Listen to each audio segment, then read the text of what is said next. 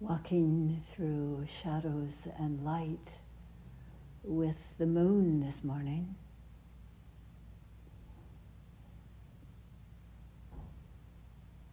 Working through the day with our meditation practice, here and there. Yeah. Continuing the pilgrimage, always on the pilgrimage. What's a pilgrimage? Don't know, not certain. When exploring our lives with that kind of spirit.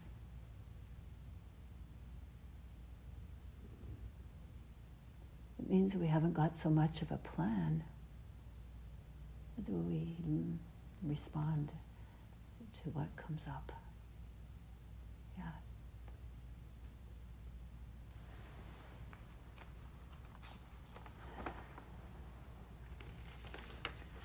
The Sanskrit word for meditation is bhavana.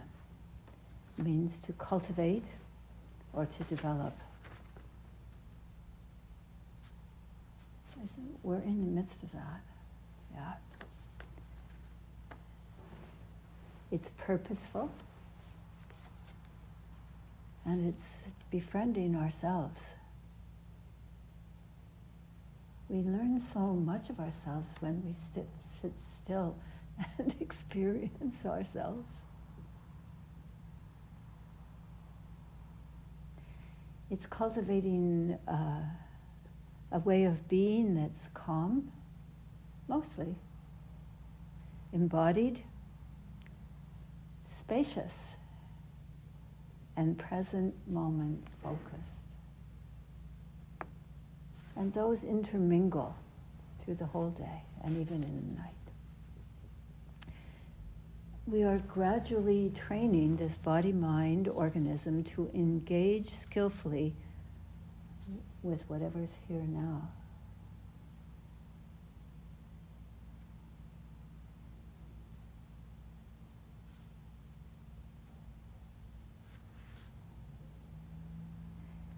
The skills we develop, attention, relaxation, is needed. Alertness, compassion, and embodied presence.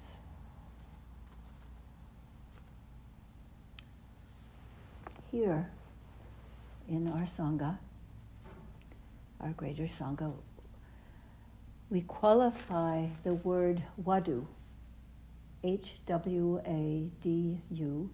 wadu. You've heard it, I think. It's something like koan, but it's not exactly. And we qualify it to include all forms of meditation practice. So we're all doing wadu practice in its various aspects. So sometimes Kido chanting or some kind of chanting could be our practice. Sometimes prostrations. All of the things that we do are under the term wadu practice. And what makes this wadu practice come to life is a true and sincere heart.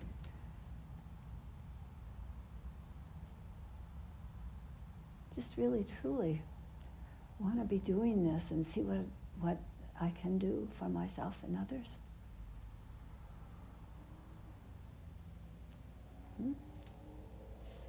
And also the unknowing mind. And I've talked with you about this other times. The sense of not holding reifying things, but just really not sure, uncertain. Remember, the Chinese would greet each other, I'm uncertain, each would say to the other. And it leaves so much room for creativity and who knows what, because we haven't got a reified approach. Hello, here's what I'm doing right now. Yeah. So that unknowing mind is so important to open up our Buddha essence. And my own experience says to me that embodiment is really important part of meditation practice. The Buddha said in one place, in one of the scriptures, that all that there is to be learned is within our own 6-foot body, fathom-length body, he said. All of it, and we hear about the super information highway that's outside of ourselves, and we get trapped sometimes in thinking that's where it is. And the Buddha said, no, it's right here, this body. And so our meditation practice is really much involved with the body and learning from an information of highway information that comes to us from our body when we pay attention.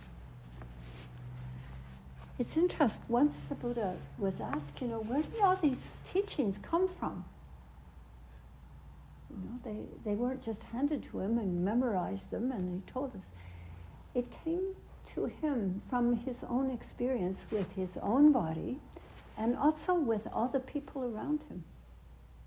So if you look at the Dhammapada, it's full of teachings about purity, about mischief, about choices, all of these things. And there's another book that's about all the stories that happened, that the Buddha was part of, and then he gleaned wisdom from that. So it just didn't come out of somehow his talking head. It came from his interrelationships in his life. So we have to start like that too.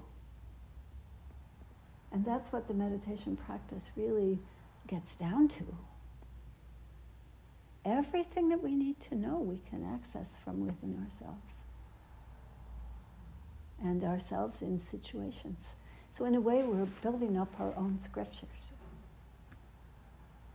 Life is the source of scriptures as we learn from it, as we encounter it. Pretty special, eh? Yeah. You have to think, well, where did I think it was all coming from, When I trained to be a yoga teacher, I learned, that where did all these yoga postures come from? It was because the yogis watched the animals. So you get the cobra pose, so you get the crow, and all kinds of different poses. Watch nature. And all of them, the asanas, came from that observation. Yeah. Okay,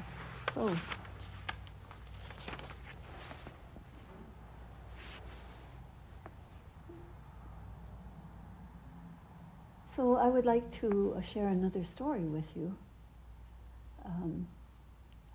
Because this story is full of a woman learning meditation. And it's about a little bit about her life. And it's about this book. It's kind of a Wado book. It says Zen Koans, but it's a Wado. That's a Korean way of looking at it. Bring Me the Rhinoceros by John Tarrant. And he's really one of my favorite Buddhist teachers for working with Wadus. So here's a story, and I'm going to have to read it to you till I get it memorized.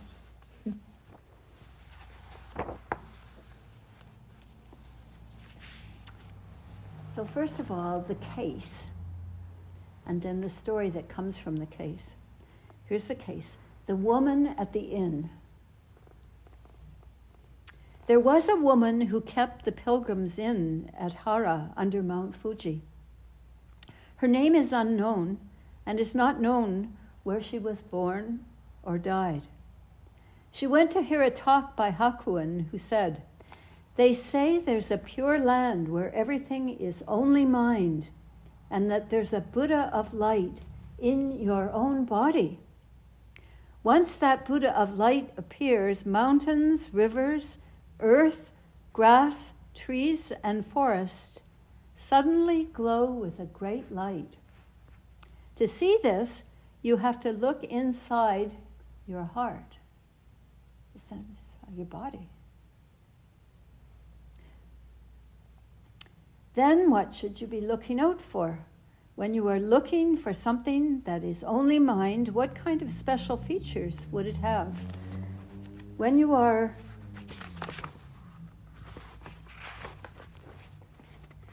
looking for the Buddha of infinite light in your own body, how would you recognize it? When she heard this, the woman said, "This isn't so hard."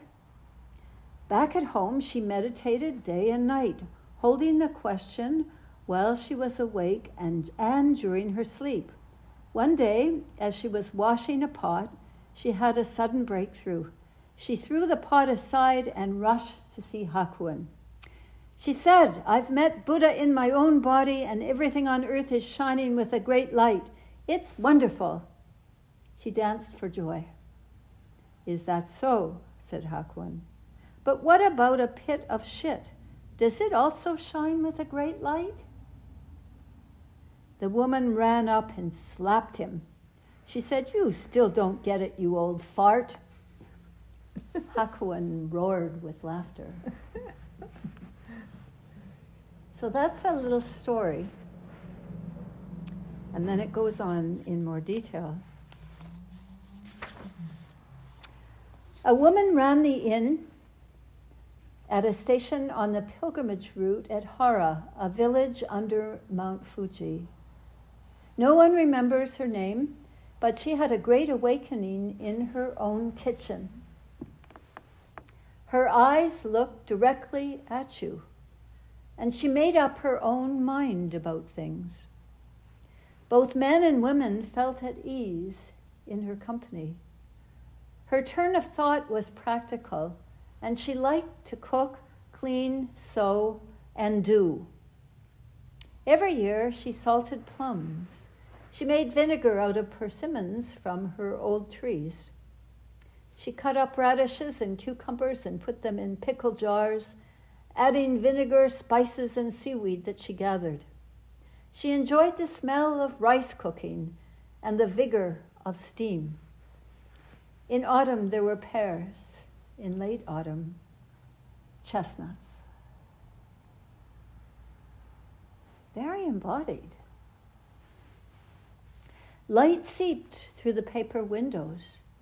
The old brown wood wrapped around her like the fabric of a well-worn kimono, and she was happy. That's wrong, yeah. And she was happy. This was the point of being human, she thought, to have her hands inside the world, moving its colors and shapes. Her children grew and her life unfolded, placid, then shocking, then placid again.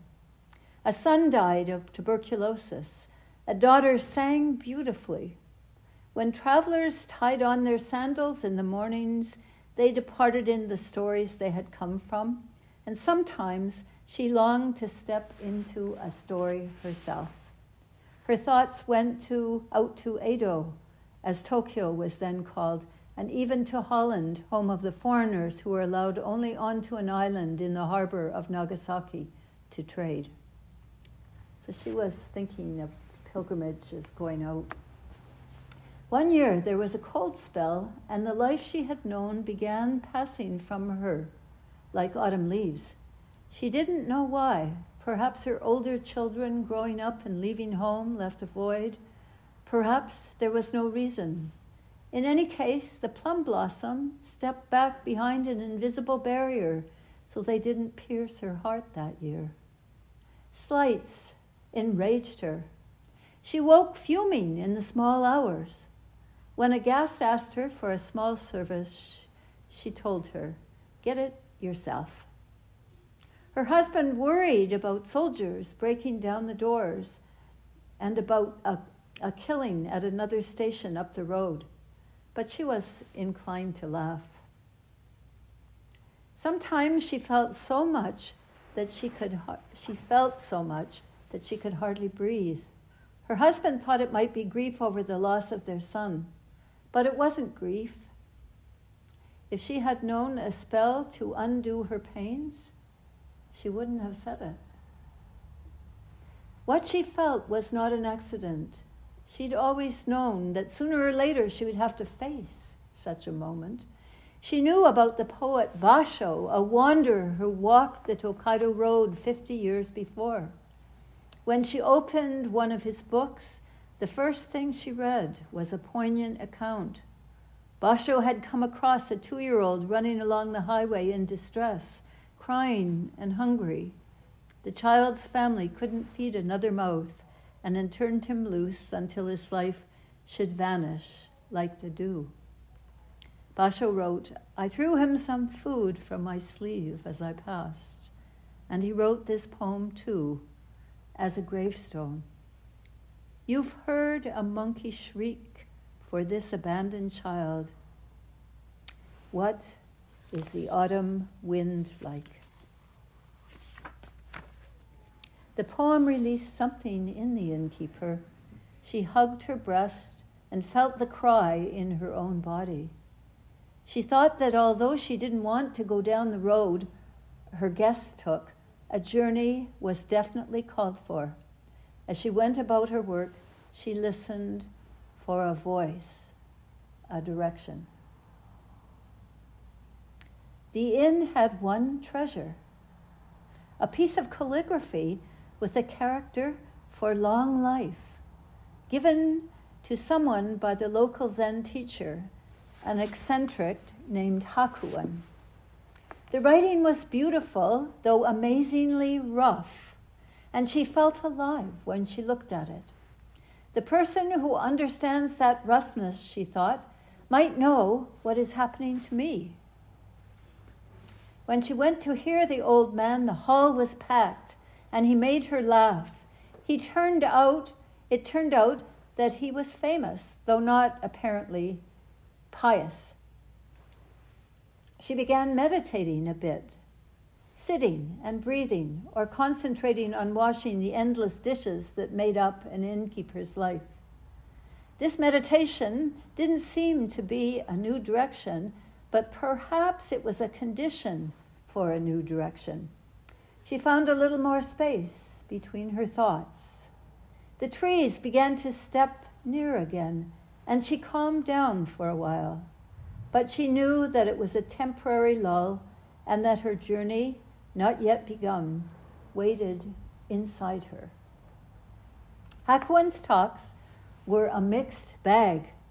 They confused her. She went to sleep, she grew sullen and argumentative. Her skin itched. Hakuin gave advice to great ladies and local lords, to samurai, fishermen, and rice planters, but it didn't sound like advice. He said things like, "Straight away the rhinoceros of doubt fell down dead, and I could hardly bear my joy." He had a lot of experiences like that.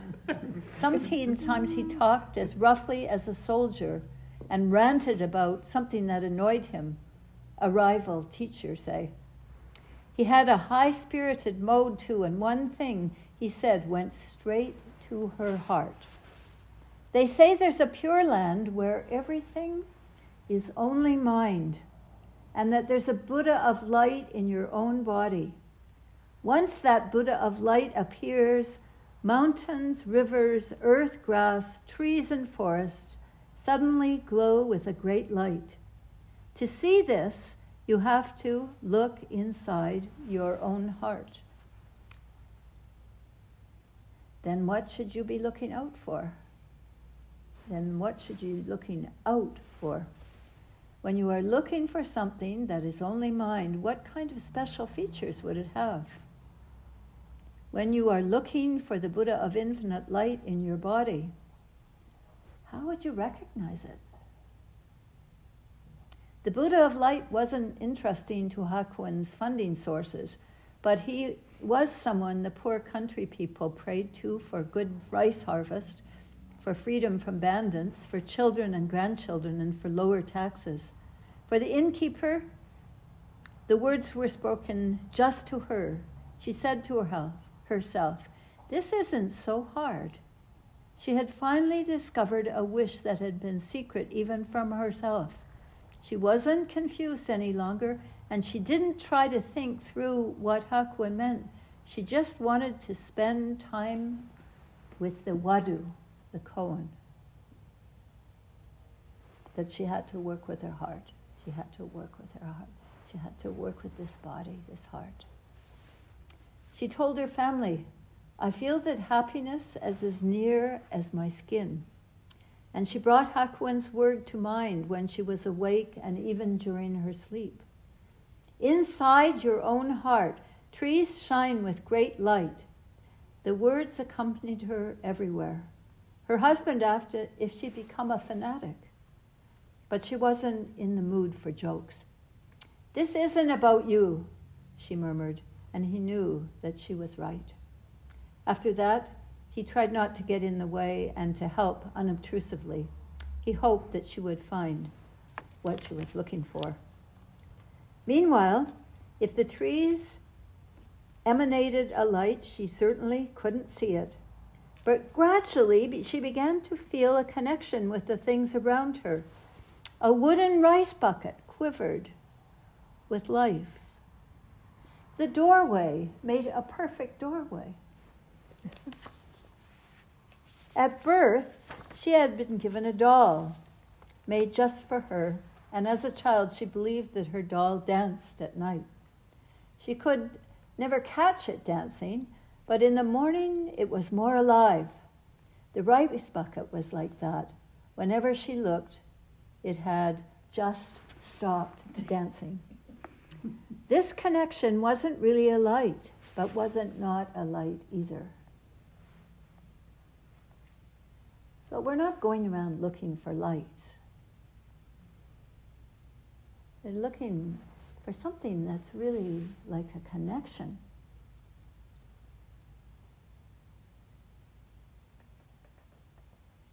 And it's being described in this way. Yeah. One day, as she was washing a pot, everybody's done that, some people a lot, she had a breakthrough. Breaking through into what? Into where? She had washed thousands of pots, but her life was in this one. She was just scrubbing, actually, when she completely forgot herself, forgot her chapped hands and her wet clothes and what kind of thoughts she was having. There are dreams so deep that on waking the dreamer can't at first remember her name or where she is, or even what she is. It was like that for her. The walls, the bowls, and her own hands were utterly strange and new. The moment had no end, and she didn't know which of her worlds was the dream. She saw daylight coming out of the bottom of the pot and reasoned carefully to herself that this couldn't be true. The sunlight wasn't just in the pot. When she looked around, everything was bright. The paper screens, the tatami mat floor, the sound of a harness jingling outside, the smell of daylight. That was a particular feature of her change of heart. She saw things glowing with light. It was as if they had a song of their own, and that the song was light. She began to laugh and couldn't hold it back. Her youngest child came in to stare at her enthusiastically, wondering if she had gone mad. But the woman's laughter set her moving out of the kitchen at a run. She tossed the pot aside and rushed to see Hakuin. She couldn't wait to tell someone who understood. By the time she got to his place, she had settled into a jog. Hakuin happened to be sitting on the steps outside his room, looking at nothing in particular. Ever done that? As soon as she saw him, she began waving her arms, as if words would bridge the gap that was still to be covered. She shouted, "Hey!" and started babbling. "I've met Buddha in my own body. Everything is shining with a great light. It's fabulous." It occurred to her then, as she ran, that she could test each thing she saw against her happiness. She could test digging the ground on a cold morning, and the happiness was there. She could test her sorrow over her lost child, and when she did, she felt the warmth of her love for him, and then his life seemed complete. Brightness fell about her. She tested an angry soldier. Fine. She tested a dark bent cypress. Each thing she saw had become without flaw. She looked at Hakuin's face and saw the creases of age along with the amusement that often seemed close to the surface with him. The light was in him too. She danced with joy. Hakuin had the general attitude, if you'd seen one enlightenment, you've seen them all. But he liked what was irrepressible, including this woman. He stopped looking at nothing in particular. She felt him open to her and meet her delight with his. He came straight at her. Is that so? But what about a pit of shit? Does it also shine with a great light? Heading back to the original story. She jumped up and down like a child. A test, a test. It was a test she had just given herself. Of course, she thought. Even shit gives off light. There's nothing that doesn't. And he pretends that he doesn't see. She enjoyed Hakuin's mind so much that she went up to him and slapped him and said, "You still don't get it, you old fart." Her thoughts were not really thoughts. They just appeared without her intending them.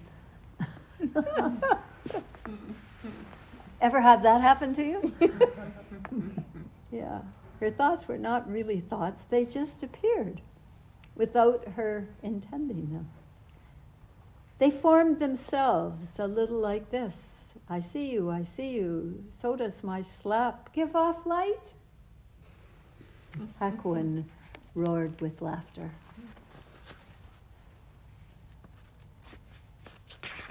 Okay, so there's more in this, but then there's a little commentary by John, which I'll read a little bit for you because there's quite a few more pages. The woman's discoveries were about her own nearness to things.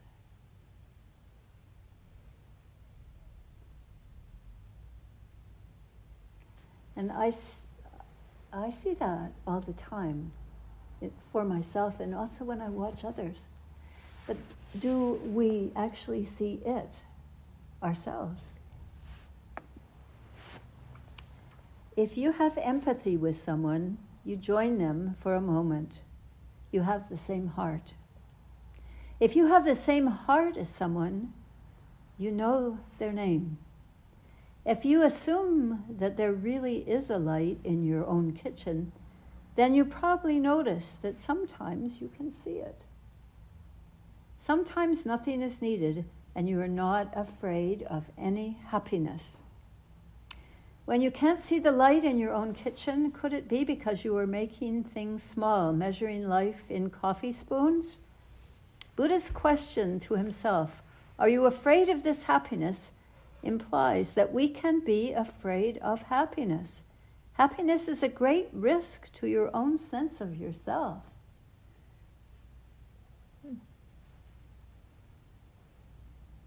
It's a lot to think about. You have to forget who you are in order to be happy or to do anything wholeheartedly.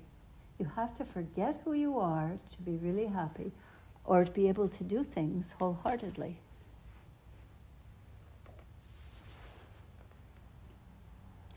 Often, what you might think of as yourself is a list of problems and achievements, particularly problems.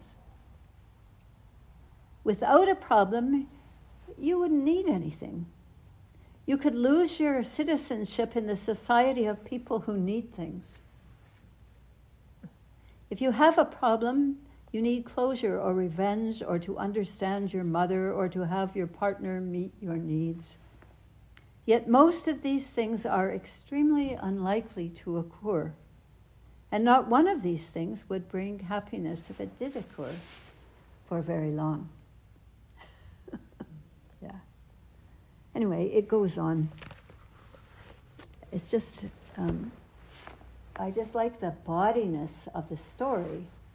It's just like our lives, and we have our own version of the bucket and the doorway, and the encounters, all of that.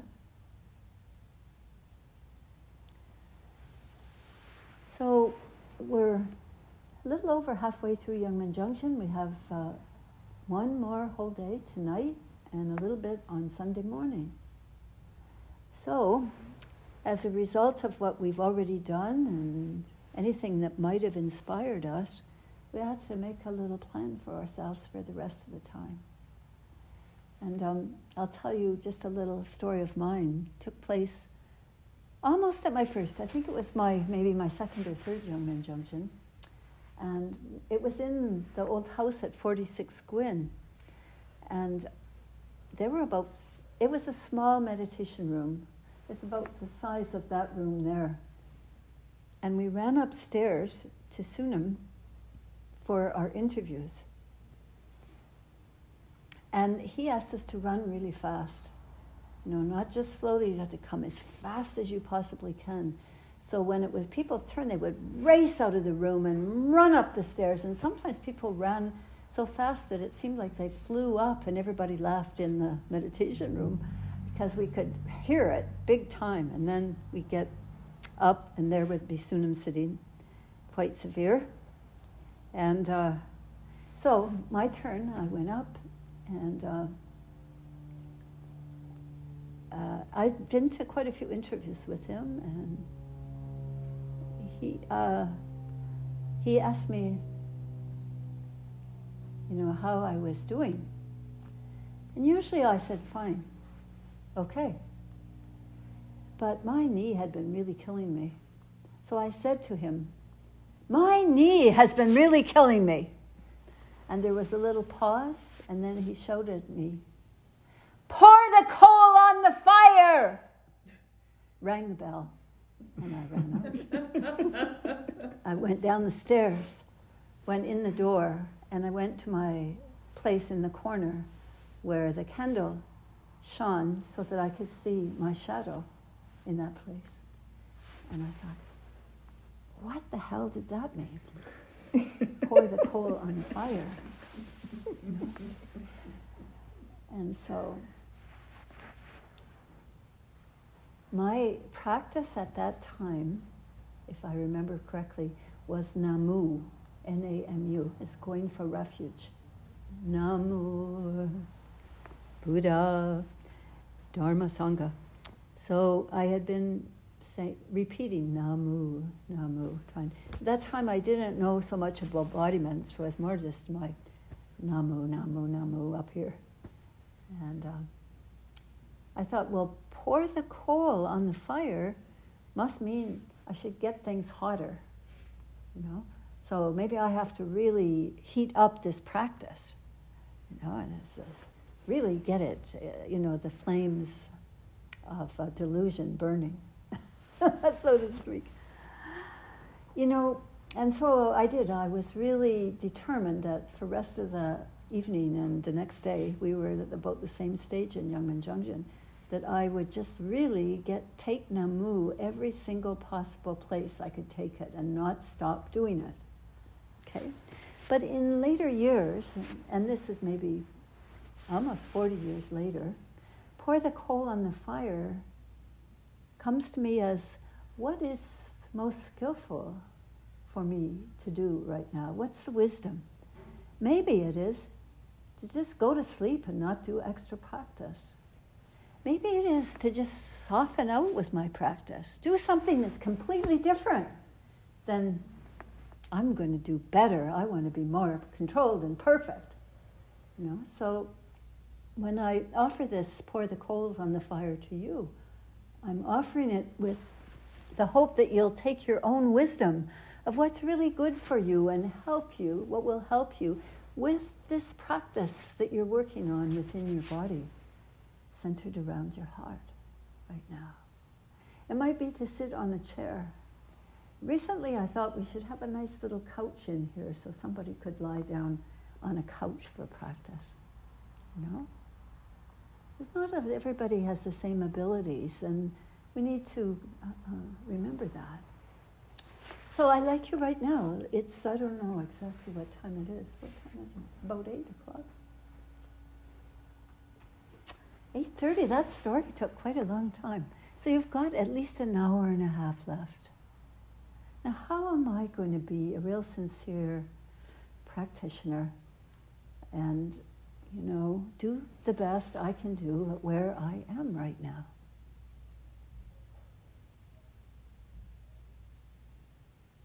Okay? Okay. Okay. Okay? Okay. Okay. Some people are just a little bit hesitant. Okay! Because when you make plans for yourself, please do not underestimate how good you are and how much energy you still have. Even though there may be things, you know, your back, your foot, whatever, there's still really a lot that you have that you can work with your practice. And this is the time. Everything you've done so far is building up to now, and so it will be as you keep on this pilgrimage.